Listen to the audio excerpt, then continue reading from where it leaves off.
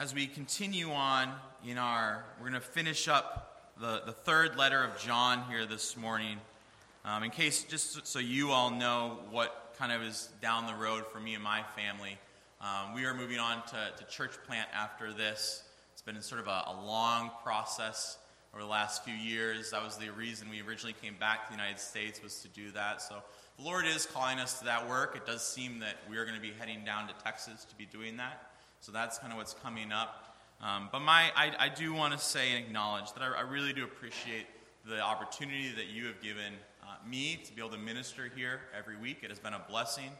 And I can truly say that you are a congregation that the Lord has blessed. You're a group of beautiful people. Not because of anything on the outside, but because of what Christ has done for, some of you are great-looking people, but because of what Christ has done in your own hearts. And so my prayer, and we will be continuing to pray for you all, but my prayer would be that you guys are given an opportunity to be an impact of this community around you. There is a lot of need around here, and we shouldn't run from it. This is not the time to retreat to our foxholes, not in the slightest. That's not what this culture needs. They don't need people hiding away. They need people who are out there showing what true, genuine, Christ-like love actually looks like. So that'll be my continued prayer for you all. And it is a big part of the reason why we went to 3 John for these last two. If you are paying attention, right? What was Malachi? What was Malachi all about? It was about, how are the people of Israel living, right? Where is their faith? And so my challenge to you as a church, it was very intentional. Where is your faith? What does it look like? Is this something that you're just playing church? Or is it something that the Lord has really gotten a hold of your heart? Does God have all of your heart?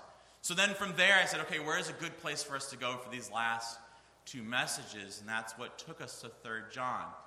Last week, if you were paying attention, 3 John was about John's relationship with Gaius, right? And you saw the discipling, shepherding relationship from someone like John towards Gaius, and the encouragement and the way he's trying to push Gaius on to persevere in his faith. But then this week, we've got some bad characters in the mix. And so this is very intentional because there's two things that happen in this particular passage. One is the identification of what a bad leader looks like in the church. But then furthermore, there's some stuff there about what a good leader looks like in the church. And some practical application for us about what it looks like to be living as a church community and who we ought to be looking for in our leadership. And so that's what I really wanted to put before all of us here this morning. So that's present in our minds as we go forward from this place. The thing that we're ultimately going to find here, and this is the theme that encompasses all of this, is what does it mean to be a Christian? What does it mean to be a Christian? John refers in we'll get to this in a second, a lot more in detail. But John refers in verse 9, he says, I have written something. I've written something. That something is that to be a Christian, in its simplest form, is to acknowledge Christ as the second person of the Trinity, equal with the Father and Spirit, that he gave up of himself and took on flesh, living a sinless life, that he died and rose again, and that we will only find life in the confession of our sins, in the acknowledgement of our need for Christ, our need for him, and the belief that one day he will come back again in the flesh. So with that in mind, let us read here from 3 John, verses 9 through 15. I have written something to the church, but Diotrephes, who likes to put himself first, does not acknowledge our authority. So if I come, I will bring up what he is doing, talking wicked nonsense against us. And not content with that, he refuses to welcome the brothers and also stops those who want to and puts them out of the church. Beloved, do not imitate evil, but imitate good. Whoever does good is from God. Whoever does evil has not seen God. Demetrius has received a good testimony from everyone and from the truth itself. We also add our testimony, and you know that our testimony is true. I had much to write to you, but I would rather not write with pen and ink. I hope to see you soon, and we will talk face to face. Peace be to you. The friends greet you. Greet the friends, each by name. Brothers and sisters, the grass withers and the flower fades, but the word of the Lord stands forever. When we think about this faith and this something written to the church, what is our faith? How does it take root? The way that your faith lives itself out is indicated by ultimately what your faith ascribes itself to. To where does your faith take root? Does it take hold? If your faith, ultimately, if you were to work out your faith and say that it is through the works that I do, by the actions that I do, maybe one day the Lord will receive me into heaven, your faith is ultimately in your works. It is in that thing. If my faith is in the money that I have, it is that I believe that the money will save me. So what is this true faith? What is this something that John has written about? I like to compare it to being on a plane. If I go to the airport and I get on the plane and I sit there, I would say I have some faith that that plane will take off and eventually land in the next city. But it is not my faith that flies that plane. Yes, I have something to do. I need to go to the airport. I need to get on the plane. But ultimately, that is not what flies that plane. There is a pilot that will fly that plane. But my faith isn't even just in the pilot's flying of the plane. Anyone could sit in the cockpit of a plane. There is something else that must have occurred. The pilot, I have faith not just in the pilot flying the plane. I have faith in the fact that the pilot has done the work. Much work and training has gone forth into making sure that that pilot can successfully get that plane to take off, fly it through the air, and land it back. My faith is not in myself and my ability to go to the airport. My faith is not even in the pilot and his being able to fly the plane in that moment. Rather, my faith is in an action that has already been accomplished. This is what our faith is as Christians. Our faith is in the actions of Christ, which have already been accomplished. Our faith is not the thing that saves us. The thing that saves us is the action which has already been done, and our faith is in that thing. This is the problem that's happening here in this early church scenario. There is this Diotrephes, who wants to place his faith in something else. He's essentially trying to distract the faith of the local believers and tell them that the faith in which they have is not the correct faith. That is, the faith in what has already been done. So what do we see here with Diotrephes? We see essentially 4 issues that are arising. 1, John is saying that something has been written, which Diotrephes has an issue with. We also see that Diotrephes is elevating himself above the people. We also see that he refuses to acknowledge the leadership above him, ultimately. And then we finally see this excommunication and the way it's improperly being done within the church. So what is this first thing? One of the really, I was telling my wife this on the way to church this morning. One of the cool things when you really start to dig into these passages is the way you see other things leading to connecting together. So we believe that the reason 1st, 2nd, and 3rd John, we believe this is a collection of letters written together, sent together. And if you were to read 1st and 2nd John, there's a lot of really neat stuff in them, but they start to take a little more root. They start to really come to life when you realize that the reason why John is writing the things he's writing in 1st and 2nd John is because of this individual Diotrephes. Now, we don't necessarily know for sure who he was or what his role was in the church, in that community, but they're based upon the things that John says. It seemed that he has some sort of leadership position, right? He's able to excommunicate the people. He's clearly exerting some power over the people within the local church. He also is refusing to submit to the authority above him. So there's clearly a power structure here that he's refusing to submit to the authority above him, and he's misleading the people, which we assume are below him in some capacity. So what is this written something? If you were to go over a few pages to 1 John chapter 1, verses 1 through 2.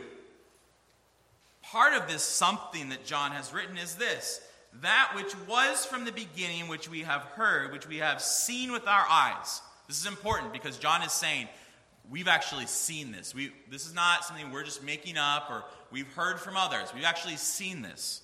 He's giving visual testimony to this, which we have looked upon and we've touched with our hands. What's John doing? He's making a defense here. I've seen it. I've touched it. Concerning the word of life, the life was made manifest, and we have seen it and testified to it and proclaimed to you the eternal life which was with the Father and was made manifest to us. What's he saying? We have seen Jesus. We have seen God in the flesh, in Christ. We've seen it and we have touched it. This is part of the message. Jesus actually came.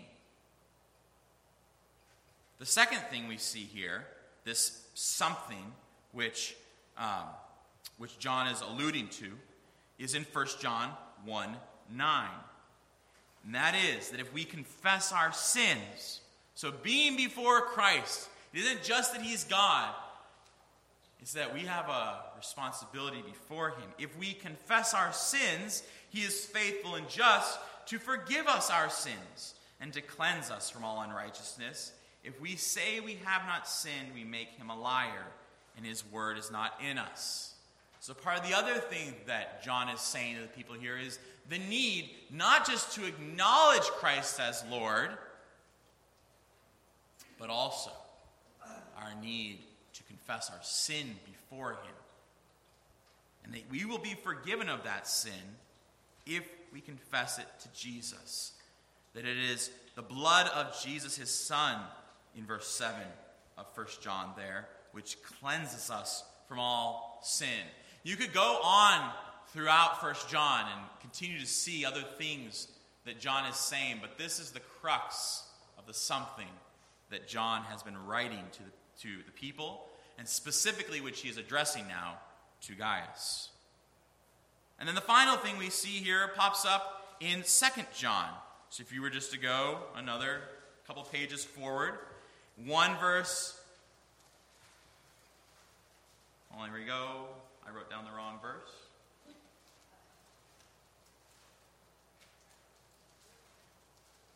All right.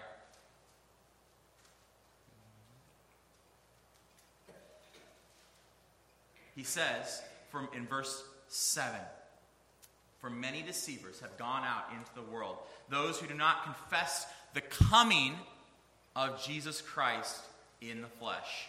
Such a one is the deceiver and the Antichrist." I'm not going to get into the theology of the Antichrist, more so than to say that John clearly seems to indicate that there may be smaller Antichrists and there may be a larger one, but it is safe to say that Diotrephes in this example would be a type of Antichrist, one who is denying that Christ would come again and return in the flesh. This is part of what is being denied, and this is something that's clearly coming up in the church to which John is writing in this situation. So that Jesus has come, that he's died he's died for our sins, that we must confess our sin, and that he will once again return in the flesh. This is the something that Diotrephes is not acknowledging. He's not wanting anything to do with. And what's the second thing we see him doing? We see him elevating himself. He likes to put himself first. He likes to put himself first. This is the opposite message of the writing to which John is referring. The whole point of the message of Christ is that Christ gave up of himself. He could have been first, and yet he gave up of himself so that he would not be first. He gave up himself for our sakes. So the Diotrephes putting himself first is the opposite of this message. And furthermore, this is something John would have a very intimate knowledge of. If you think back to Matthew 20, verses 20 through 28, there's this whole interchange where they're wanting to find out who's going to be next to Jesus when Jesus' kingdom comes. Go with me there. Matthew 20. Matthew 20, verses 20 through 28.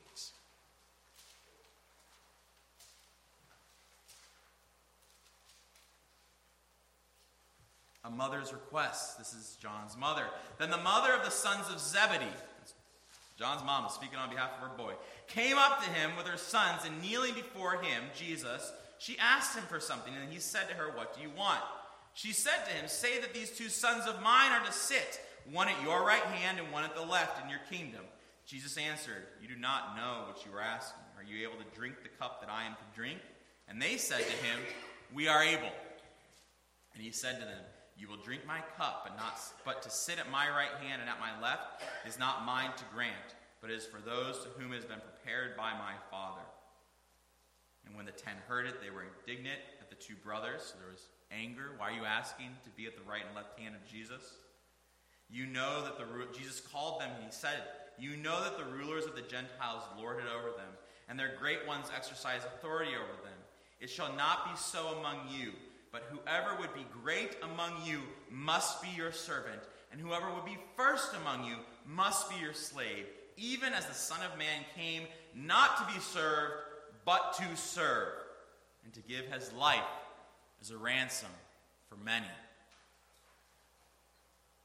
What Diotrephes is doing here, putting himself first, refusing to acknowledge the message of Christ, runs completely contrary to what it actually means to be a believer and a follower of Christ.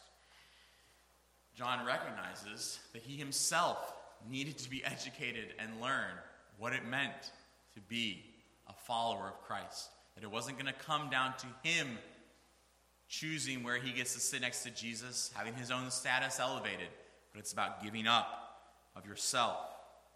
Third thing we see is this refusal to acknowledge and accept the believers.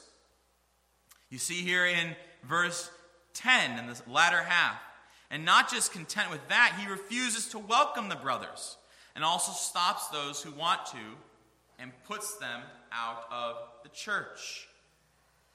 So what Diotrephes is doing is not only is he not following the message of Christ, but he's actually trying to draw these lines where he says, you must follow after the way I'm doing things and not the way that it's actually ought to be done. How often do we see this happen in our own churches? We may draw unintentional lines in the sand to cause other believers to stumble, setting ourselves up as a type of Diotrephes. We may not be quite as far gone as it seems that this individual is in this situation, but that is truly how those situations of power take root, where individuals hold other believers back because you're a believer, but you're not doing things quite like how I want them done. And we need to be wise as believers to be able to both identify when we see false teachers like this, drawing these lines in the sand, trying to get people over to their side that should not be there, but also to exercise caution on our own end that we are not unintentionally doing the same thing. It's very easy. Tribalism is running rampant in this culture right now. And like I said, it's a whole lot easier to dive in your foxhole with your troops than it is to be out there with the messiness and try to figure out what it looks like to live together. And part of going into your foxhole is to draw those lines in the sand and say, if you're not exactly like this, you're not one of us. You need to be very careful. This can easily go both ways. There are false teachers that will undoubtedly do this, but we ourselves can easily fall into this if we are not careful. We must remember, what are the truths with which Christ has taught? What are the truths that Christ has taught, and how does this impact how I live? One of the big ways that we can really identify whether or not, people these days, many people will claim to know Christ. One of the big tells of whether or not someone is truly following Christ is, one, their view towards Scripture, whether or not they submit themselves to it, right? And secondly, who Christ is to them. As you start to talk to someone, you'll find out real fast, is Scripture something which can just sort of be manipulated for whatever the cultural view of the day is? Then they are probably not following Christ. Is Christ someone who sort of adapts to however they want to live their life, and they can kind of fit Christ into their box? Then they're not submitting themselves to Christ. There's a good chance that individual is not a believer. However, if there is that submission to Christ and submission to His Word and saying, listen, if this Word says it, if it's telling me to live in such a way, I want to change my life so that I'm living like that, and that's an indication of this is a believer. We need to exercise caution and wisdom in all of this. The final thing that we see from Diotrephes is that he's excommunicating those who don't follow along with what it is that he's teaching. And then anyone who is teaching the true faith, he's excommunicating them. And again, what is the purpose of excommunication? Why does such a thing exist in the church? The reason why excommunication exists is for the restoration of one who has walked away from the faith, one who is not living their faith in an appropriate manner, one who claims to know Christ but is not living as Christ, as a Christian. We so often, we've seen cases where excommunication will be used, and it was very clear the goal was never restoration, it was just to keep someone out. Are you going the distance to try to make sure that this person knows that this is coming from a place of love and care? These are very delicate, difficult situations where things like that have to happen.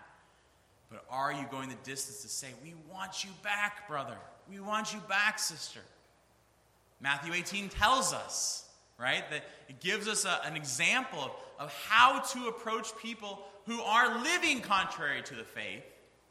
And the goal is to win them back. And I have no doubt that when John says in verse 10, so if I come, I will bring what he is doing, talking wicked nonsense against us, that the whole purpose for John bringing this up is to try to win Diotrephes over. Diotrephes is not in this community because he never claimed to know Christ. Remember that. At one time, Diotrephes would have called himself a Christian. He's clearly not living like one. Clearly, he is messing up the theology and not living how it truly is to be taught. But at one time, they would have called Diotrephes a brother. You don't think that's John's goal here, is to win him back? The goal is to win back those.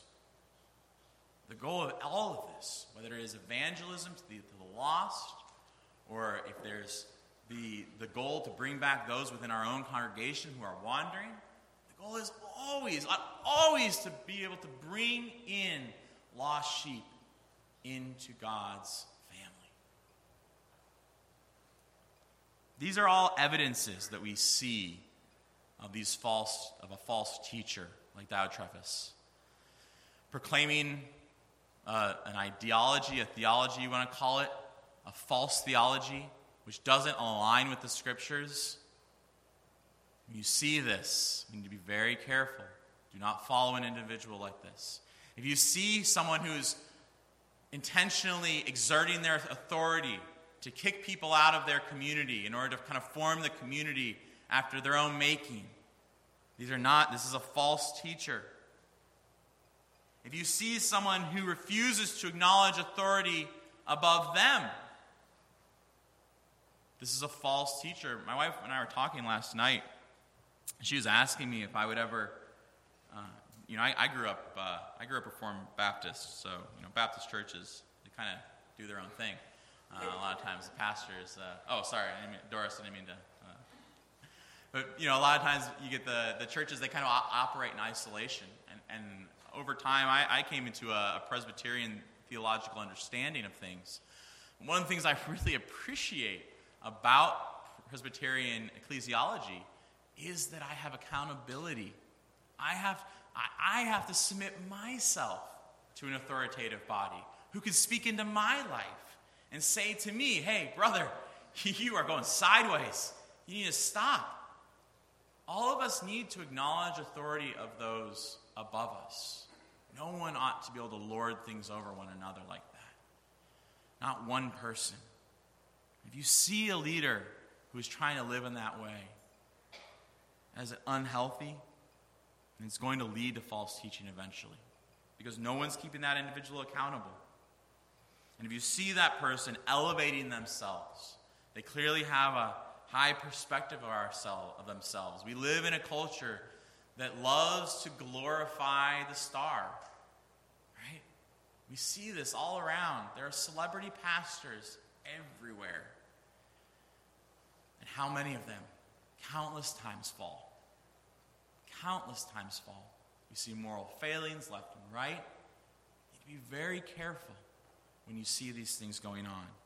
And John is sharing all of these things with us so that we can see what it looks like to have an ungodly leader, but then we also see some examples here of what it looks like to have a godly leader and what that looks like. So what is the first thing he says in verse 11? Beloved, do not imitate evil, but imitate good. Whoever does good is from God. Whoever does evil has not seen God. But part of what's wrapped up in this idea of do not imitate evil is spoken in contrast to how Diotrephes is living. We see as well in this idea of imitating good the example of Christ. This would be the counter now to how Diotrephes is living, is that you are to live like Christ, giving up of yourself, serving others. The second thing we see here, well, let me go back there before I move on. With this is not something that the world does.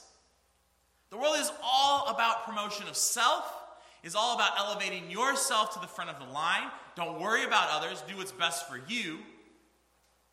Serving others, giving up of yourself. These are not ideals which the world puts out. The second thing we see is John's willingness to call out wickedness. We see John's willingness to call out the wickedness in verse 10. And there is a responsibility clearly amongst the leadership. John is a pastor in this situation. Clearly there is a responsibility amongst the leadership to call out wickedness when it is there. Do not let it exist within the church. The third thing we see is this interesting little reference now in verse 12 to Demetrius. It seems to come out of nowhere. We know very little about Demetrius. We know nothing more than what is said here. But what we do know about Demetrius is that he has received a good testimony from those around him. So clearly, those within the community are identifying this individual as godly. Clearly, he lines up with what it looks like to live as good and not evil, which means he's clearly a servant. John would not use Demetrius in this situation if he had not been giving up of himself. So he's clearly living like Christ. He has it from both everyone, and the truth itself, that is, the message of Christ, attests to who Demetrius is. And also the leadership gives gives reference to Demetrius and adds their own testimony to it. So you see the corporate acknowledgement of who Demetrius is. We see the leadership acknowledgement of who Demetrius is. And even the scriptures themselves would speak to and say the way this individual is living their life is in accordance with the scriptures. Now, I don't know what's ultimately going to happen to Demetrius. We could speculate. Is the reason why John is throwing Demetrius in here is as a counter to Diotrephes? To say, don't follow that guy, follow this individual within your congregation? We don't know if the purpose is to elevate Demetrius as a pastor within, as a shepherd within the congregation. We don't really know. But what we do see here is that we ought to live like a Demetrius. For all of us. Whether God is calling you into a position of leadership, right? Whether he's calling you into a position of laity, whatever it is, all of us ought to be living like this Demetrius. And for a congregation, the goal ought to be looking and seeing who are the Demetriuses among us. Who are the examples we ought to be following? Whether there is a position or not. There are Demetriuses. There are Demetriuses in this church. I have met some of you. I'm not going to call them out because I don't want to embarrass them. But there are Demetriuses in this church. We ought to be examining and looking and saying, who are those individuals? And in the same way that Gaius was attached to John to learn from those people, we ought to be seeking out the Demetriuses within this church and attaching ourselves to them. And growing and learning and understanding more of who Christ is from them. Now, the final thing we have here is this final greeting. And these little greetings, we so often kind of skip, in the same way that we can often skip over the greetings in these little letters, we often skip over the endings. I mean, there's so much here. In these final 3 verses, 13 through 15, we see John's final pastoral encouragement to Gaius. First, we see that John wants his desire to be present with the people. He's present with Gaius, specifically in this situation. He says, I had much to write to you, but I would rather not write with pen and ink. I hope to see you soon. We will talk face to face. Or if we were to put this in modern day language, emails just don't do it justice. The phone call, it's nice to hear your voice, but I want to see you. I want to sit from you, across from you. And we should be, if there's ever a time when we should be aware of how important it is to see someone face to face and to hear them and to acknowledge and know that it is now. We've just come through the last year and a half where many of the opportunities where we normally would have had to see people, a lot of times haven't happened. If there's ever a time when we should be able to value what it looks like to sit with someone and to learn from them and to speak to them and to care for them, it is now. And we see John's desire to be face to face. He values that human interaction. The second thing we see is John's personal note. He wants to be present and he wants to be personal. What does he say in verse 15? He says, the friends greet you. Greet the friends each by name. All of us here, we greet all of you there. And don't just say to them, hey everyone, hope you're doing well. Say, Glenn, John wants you to know he loves you. Pat, John wants you to know. Right? You keep going. He's like, tell them all. I love them. We care for them. We can't wait to see them. So in John's pastoral example, we see that he desires to be present, that he is personal. He values those relationships. And the final thing we see here is John's peacefulness. He says, peace be to you. Peace be to you. You know, one of your vows that you take when you become a part of this congregation you are asked if you will seek the peace and prosperity of the congregation.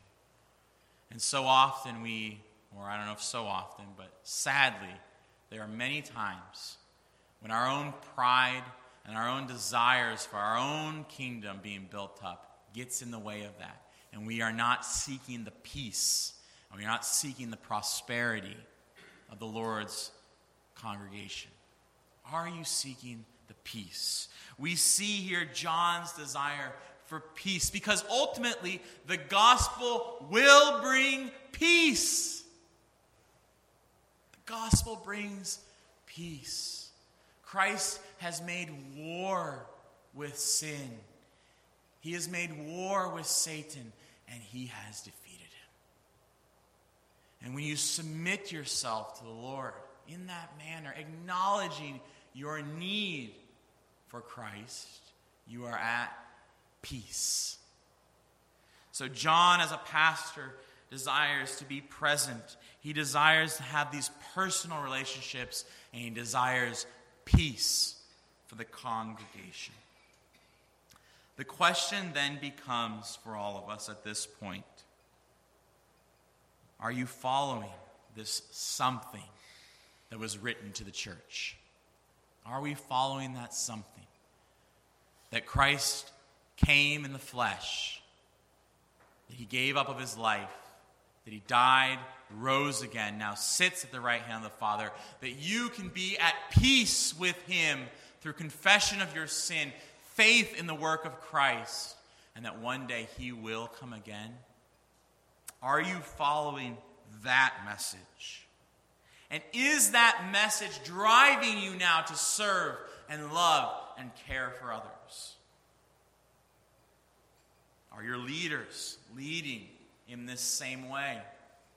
Are you seeking to follow those who love and lead in this same way? And then ultimately for you as a congregation and the one that you find to shepherd you, are they living their life in that way? Could you look at this final greeting? How often do we, when you're looking for a pastor, we've got this whole list of things. Do you believe this? Do you believe this? Do you believe this? Now, that is not to discredit those. They matter. But do we value those things over someone who desires to be present, personal, and peaceful? They go together. They go together. Do we forget the one just for the other? They go together. Is that pastor going to be present, personal, and peaceful with you? Or are they going to be a Demetrius? Or are they going to be a Diotrephes? That would be my challenge for you as a congregation. That would be my challenge for you both personally. How is this message impacting you? How is it driving you to live? And how is it driving this congregation as you all go forward? Let's pray.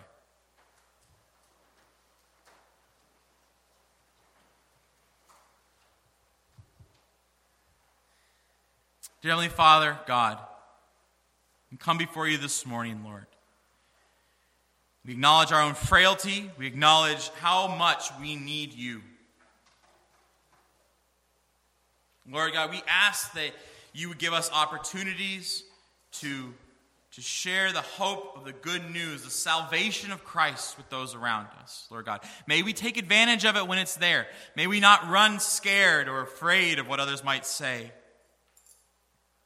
But may we have faith, Lord God, that this good news will transform. This good news is the hope of salvation. Lord God, may this have a transformative impact in our own lives. May it impact this congregation, Lord God.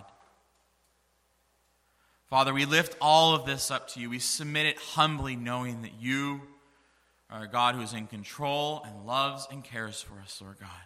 We submit all of this to you. In the name of Jesus, amen.